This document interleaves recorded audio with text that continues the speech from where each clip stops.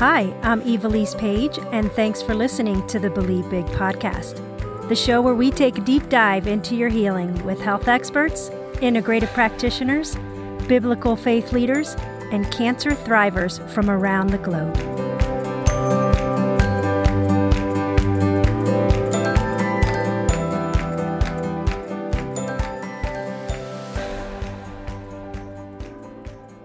Welcome to today's episode on the Believe Big podcast. My name is Evilise Page, and it's an honor to spend this time with you. We all know that internalizing anger is destructive to our spiritual health and can destroy families and marriages. But what about our physical health? Is there a relationship between a spirit of unforgiveness and disease? Between forgiveness and healing? On today's episode, you will hear from our guest, Dr. Michael Berry, on this very topic. A little bit about Dr. Berry. He received his Master's of Divinity from Princeton Theological Seminary and his Doctor of Ministry degree from Fuller Theological Seminary in Pasadena, California. He served as the Director of Pastoral Care at the Cancer Treatment Centers of America in Philadelphia, where he specialized in the connection between spirituality and health. He is the author of several books, including the one we'll be discussing today, The Forgiveness Project. Welcome, Dr. Berry, to the show. Thanks for having me. It's great to be with you. Our listeners are always interested in discovering what our guests' favorite health tip. Can you share yours with us? Yes, I can. In fact, I knew you were going to ask that, and I've been giving it a lot of thought. And I think before I give you my health tip, I'd like to have some clarity in terms of what we mean by the word health. It's a terribly important word, and I think it's going to help us to have some sort of context to help my tip make sense. If you look at the World Health Organization and how they define health, they define it very holistically. Health can only be understood within the context of body, mind, and spirit. I think too often when we think about health, we think about something related to something physical. I asked a physician friend yesterday how he would answer that question, a health tip, and he said, exercise daily. Well, clearly that physician is thinking about the physical aspects of it. But 10 years that I spent as a director of pastoral care at CTCA helped me become much, much more holistic in how I think about health. For example, we had 7 chaplains in a 30-bed unit. We had nutritionists. We had massage therapists. We had mind-body medicine. We had everything that you could think of and every conceivable modality to help effect true healing within our patients, to help give them the best chance to be able to meet their disease. So in my talking about a health tip, I'm thinking very holistically about it. And my health tip would be simply do your best to try and develop a lifestyle of forgiveness. Because to the extent that you're successful in doing that, you're going to find that you have greater peace with God, greater peace with yourself, and greater peace with others in a very holistic way. And so that would be my health tip. Do your best to develop a lifestyle of forgiveness, everyday forgiveness. I love that, because sometimes we think about just the big moments in our lives, the large traumas, and we don't think about the small ways that we can daily ask for forgiveness and have that lifestyle that you're talking about. If you don't have a forgiveness issue today, by this time tomorrow, you might. Yes. So being equipped to be able to handle not only the wounds you've experienced in the past, but to become proactive to be able to help cope with them in the days to come, which we will all have opportunities to access. Yeah, so let's talk a little more about that. How did the Forgiveness Project get started? So I did some volunteer work at CTCA before I became a full-time director of pastoral care. And most of my ministry was just visiting with patients and caregivers. And it seemed as though every question that was asked of me had to do with helping them make peace with God, peace with themselves, or peace with other people. And the more I thought about that, the more I realized that any way you slice that, it's a forgiveness-related issue. I also realized that 8 years of formal theological education at some of the, I would consider, nation's top theological seminaries had not equipped me to be able to help people learn how to forgive. You know, it's something that we would tell our parishioners to do every week in some form or fashion. But helping people learn how to do it is an entirely different dynamic. And so I was given the opportunity at the hospital that I worked at to explore forgiveness. Of course, being a part of a hospital, they wanted to have it be evidence-based. And so I hired a colleague, Dr. Lauren Toussaint from Luther College in Decorah, Iowa, to help mentor me through some of the research on it so that we can show that forgiveness actually did have some very predictable health consequences. Then, as I began to work with my patients and they began to experience true forgiveness, I began to just compile the information and wrote my book about not only their testimonies, but then some of the how-tos of actually helping people learn how to do it. So tell us in a basic sense, I know it's in the book and I'll have a link to it in the notes for people to get themselves. How did you teach patients about forgiveness? What are some practical things that an individual can do? What's that process? Before I wrote my book, actually, before I even did my research, and I was just considering writing a book about forgiveness, I contacted Dr. Fred Luskin from Stanford University, who was one of our culture's gurus about forgiveness from a secular standpoint.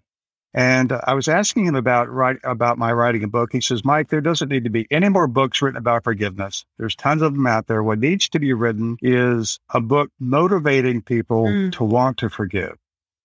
And the more I thought about that, of course, in my own practical experience and pastoral counseling and so forth, I realized that he was exactly right.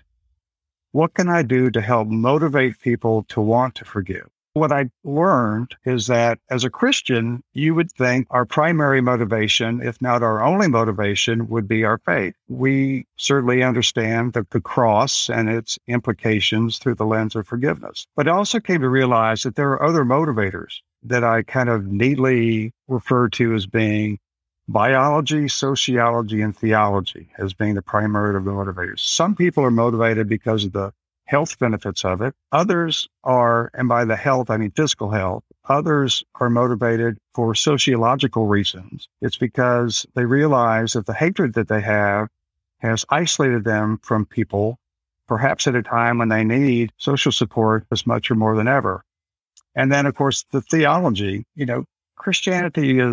forgiveness is not unique to Christianity. All of the world's religions value forgiveness. We might debate the conditions under which it might be offered and so forth, but certainly as Christians, we recognize that it's something that we could and should be doing. So in working with patients, what I would try and do is not assume that their primary motivation was theology. Being a pastor, you might assume that was the case, but I had the opportunity to teach my patients kind of the breadth of the spectrum of why they should be willing to engage in a conversation about forgiveness. And again, some of it was just because they wanted to feel better. They wanted to do whatever they could do to increase the likelihood of them surviving their disease. Others, it was because they had a horrible family crisis that had diminished the quality of their life at a time when they needed to have as much hope and a desire to want to live as any. And then, of course, the other would be the theological component to it. So that was the primary conversation that I had, was because my challenge was to try and get people motivated to want to forgive. And it wasn't really that hard, frankly, because I worked quite often with late-stage cancer patients, and it seemed like almost to the person that they were looking for peace. Sometimes that peace was with God. Sometimes it was with a family member or friend, and sometimes it was just themselves. They were angry at themselves. For example, there's no end to the pain that breast cancer patients have and the way they beat themselves up for not getting a breast exam or so on and so forth. So helping people just find that internal peace from that standpoint was important. So the conversation began with motivation. And once I got them motivated and began to start them on a path to forgive, then I had to develop a strategy to help them actually find the forgiveness that they were seeking. Wow. That is so powerful, because you are right. There are many different ways that people are trying to be motivated in order to want to forgive. And peace with God, peace with other people, and peace with themselves. We sometimes think of it as outward focus, but you're right. Sometimes people need to forgive themselves. And so I'm really thankful for what you shared about that. I know that there are many misconceptions about what forgiveness is and what forgiveness isn't. Can you share with us the real meaning of forgiveness and how it's a gift we can give ourselves, as you share in the book? Well, one of the things that it just made sense to me from an integrity standpoint, that if we're going to talk about forgiveness, we need to have some sense of what forgiveness looks like or feels like once we finally experienced it. I once had a young woman ask me, how will she know she's forgiven? And I said, well, let me ask you, have you ever fallen in love? And she goes, oh, yes, I've fallen in love. I said, did you need to have anybody tell you that you had fallen in love? And she says, no, I knew. I said, well, listen, when you forgive, you fall out of hatred, and you're not going to have to ask anyone if that's taken place. I think trying to help people come to grips in terms of what forgiveness, the emotion that we're really trying to tame, no one is helped if I throw a cocktail of various emotions and say, we need to tame anger and a desire to want to seek revenge. There's all kinds of guilt and shame and a wide range of emotions. The real emotion that we're trying to tame, I think, certainly as Christians, is hatred. And along with hatred, it's a desire to cause harm in some form or fashion to the perpetrator of whoever it is that's hurt you. So I try to frame it within the context of finding hatred and doing what we can do through forgiveness to tame that. You can't say you love God and hate your enemy. The challenge is to try and neutralize that hatred with forgiveness. I like that you said also in the book that it's not about you being their best friend. Explain that once you've forgiven them. Well, there is a confusion, and you'd asked me earlier about various barriers to forgiveness and misconceptions. Forgiveness is not the same as reconciliation. You can forgive someone, and it may be that it is not in your best interest to maintain a relationship with them. Just because you have forgiven them and you have released this hatred toward them, even to the point of not wishing anything negative befall them, that doesn't necessarily mean they have earned the right to be back into a relationship with you. And not only that, you can forgive someone who's been dead for 10 years. You're never going to be in a relationship with them. But that doesn't mean that you don't still harbor those negative feelings toward them, even though they perhaps are long gone. Forgiveness and reconciliation are two different things. I think in order to be reconciled, forgiveness will be the first step in order for that to happen. But I think the Bible pretty clearly holds those two as separate transactions. Yes. And you also share in your book that though God can and does miraculously heal people, both physically and spiritually, we shouldn't live our lives waiting passively for God to reach down and touch us. There are things we can do, postures of the heart that we can adopt that will help open our lives to the work of God, like soil being softened.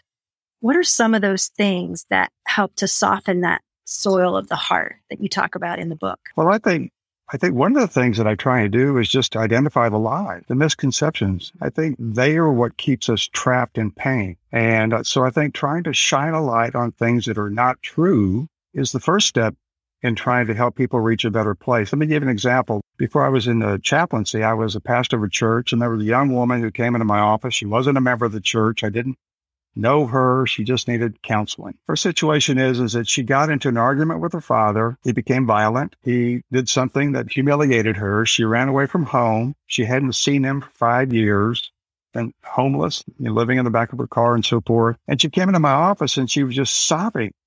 Sometimes we pastors just hold people's buckets. Well, I held her bucket for about 20 minutes. And after that, I said, let me ask you something. Have you ever thought about forgiving your father? You know what she said?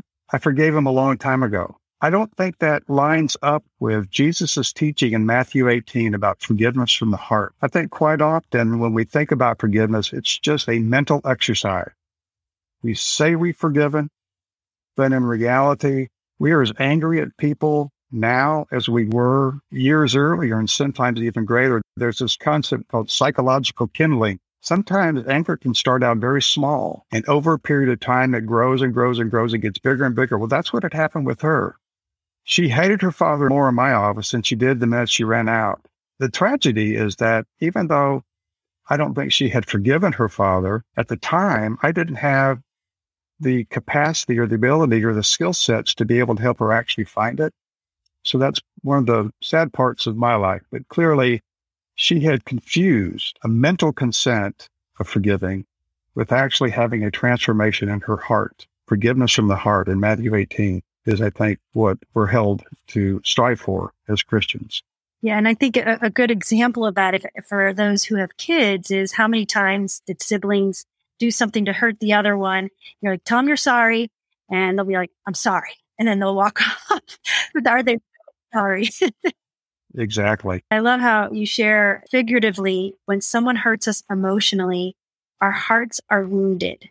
Forgiveness allows the wounds to heal, but there will be scars. Though the wounds will heal, the memory remains. Forgiveness then is the healing of the memory. It's funny you should mention that reference to a scar, because out of everything I have taught over the last 15 years, and my wife has been very much a part of the conversation, that's the one thing that has stuck with her and that she reminds me to bring up whenever I am speaking. I think it's helpful because when people talk about forgiveness, inevitably memories come back and they're going to remember what happened. And because they can remember what happened in the past, they often believe that they haven't actually forgiven because they can still remember this whole forgive and forget thing. I mean, it's nonsense. I mean, when someone hurts us, it goes into the hard drive of our emotion, and it's a wound. It's there. But there's a difference between having a cut on your arm and have it be bleeding and painful. And it's quite another for, years later to revisit that. There's no longer any pain associated with that wound, but you can look at your arm and remember exactly where you were when you scraped it and the events around it. So you can tap on it and it doesn't hurt anymore. Well, that's what happens with forgiveness. We remember what happened, but there's no longer any pain associated with that memory. That is so true. I mean, even my own scar from my liver surgery, I remember for a while after it was healed, I would look at it and I'm like, oh, it's so ugly. It's like an 8-inch scar around my abdomen. And I'll remember my sister-in-law said to me, she goes, Evilise, you can't see it as something that is ugly. You need to see it as something that God allowed you to overcome.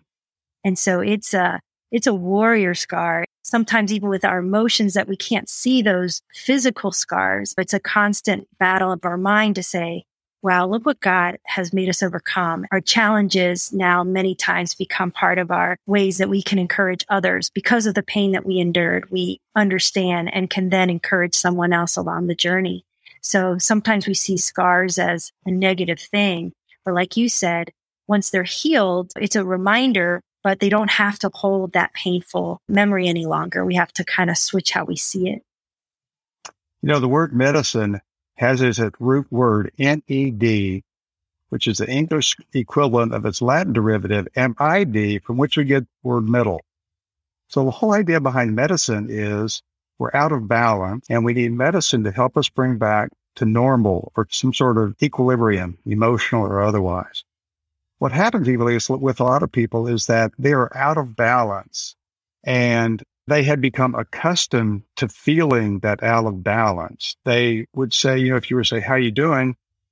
They say, oh, I'm fine. When the reality is it's been so long since you've been happy, you don't even remember what it looks like. Then the challenge is to try and help them realize that they've only accommodated to the pain. They haven't actually tried to deal with it to bring them back to what we might consider to be some level of true happiness. And so there's a lot of people who get stuck in their pain and they don't actually deal with it. Do you think that's why some people, and I didn't realize the correlation of this even until I read your book and others, that they said there's an interesting aspect of unforgiveness, that their inability to cry and its connection to a hardened heart. Can you talk about that? After my father died and that trauma of losing him to cancer, for many years, I couldn't cry. I had a hard time crying, even things that I should be, until after I went through my emotional healing through my cancer journey. Now I see a Hallmark commercial and I cry.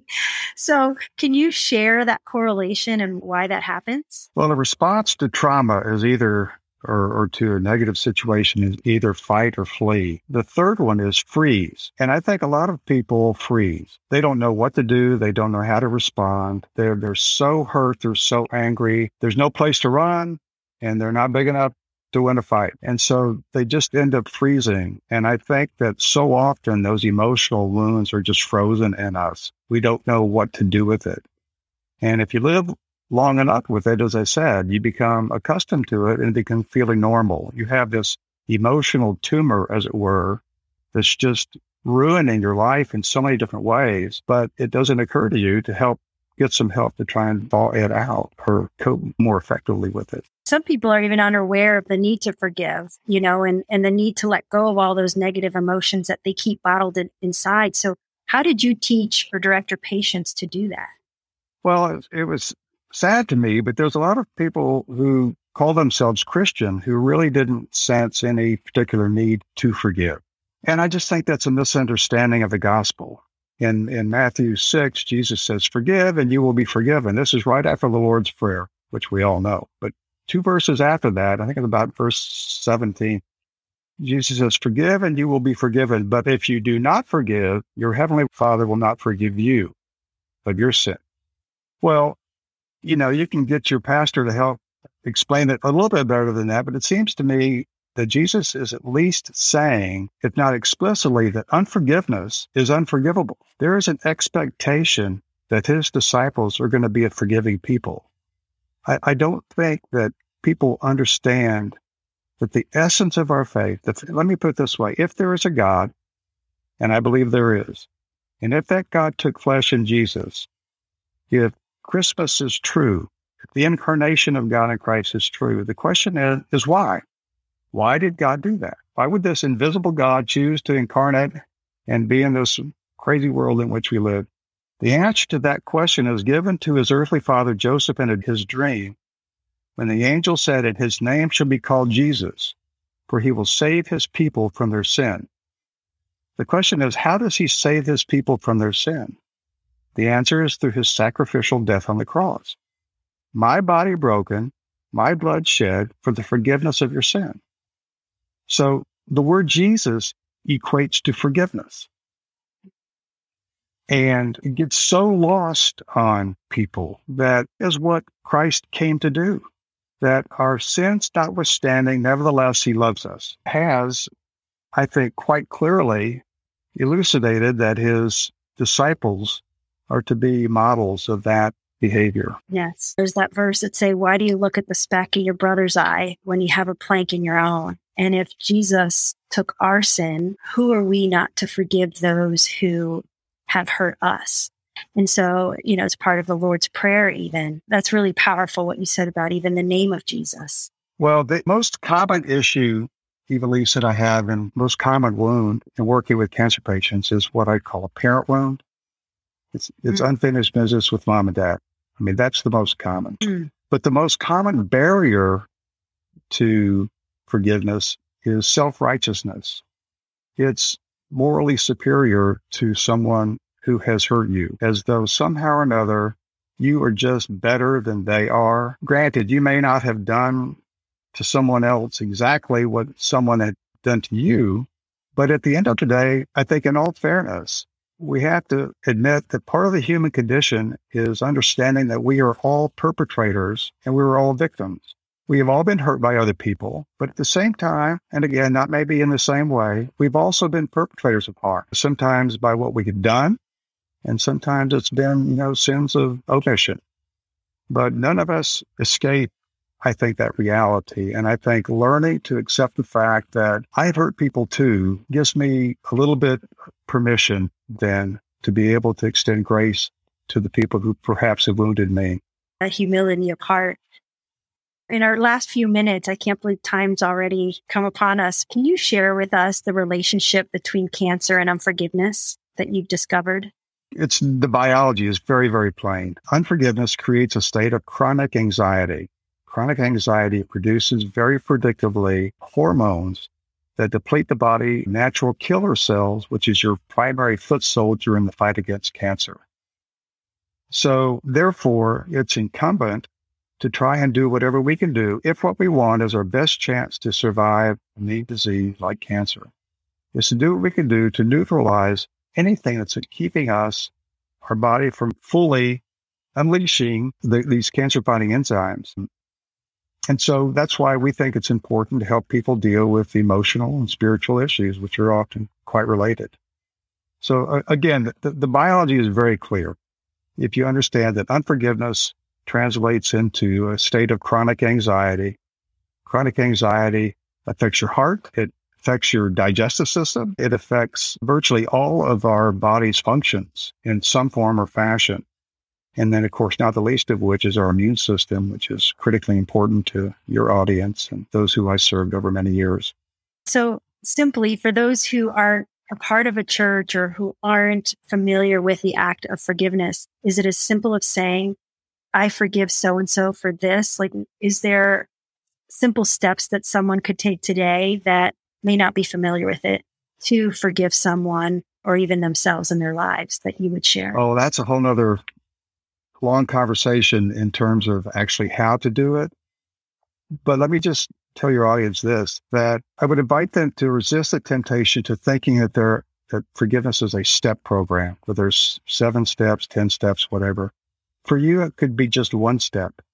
It may be just making people aware of the importance of it is enough to allow them and give them permission to actually do it. It's a journey. It can be a very short journey. It can be a very long journey. It's not the same for everyone. But if I had to give one bit of advice or encouragement for people who want to forgive but aren't quite sure what to do, I would say pray. Pray for your enemies. Ask God to help you find forgiveness. Now, that's good, I think, spiritual advice, good biblical advice. But the research that's come out of Canada suggests that people who are willing to pray for their enemies just one time dramatically increase the likelihood of them being able to forgive. Wow. So if there's one bit of advice, one step that I would encourage people to do, start there and see what God might do in your heart to be able to allow you to go through the door fully. That's great advice. And in closing, I wanted to share something that you shared in the book. And you say that you're not going to make it to live 158 years of age, and neither will we. Death awaits us all, but that you are committed to enjoying your life until your final breath. You are determined to drink the last drop from the cup of life. And if you should find yourself trudging through an emotional tar pit of anger and hatred, you will do whatever you can to free yourself from the mess so that you can live life, the joyful life that God intends for you to live. One thing you decided is that you will refuse to be angry at others, including God. Forgiveness is the key that unlocks that door. I hope that those listening today will take heed to your very wise words and look inside of themselves today to pursue a life of forgiveness. And so, Dr. Barry, I just wanted to thank you so much for your wisdom and taking the time to share with us today. Oh, my pleasure. Thanks for the opportunity.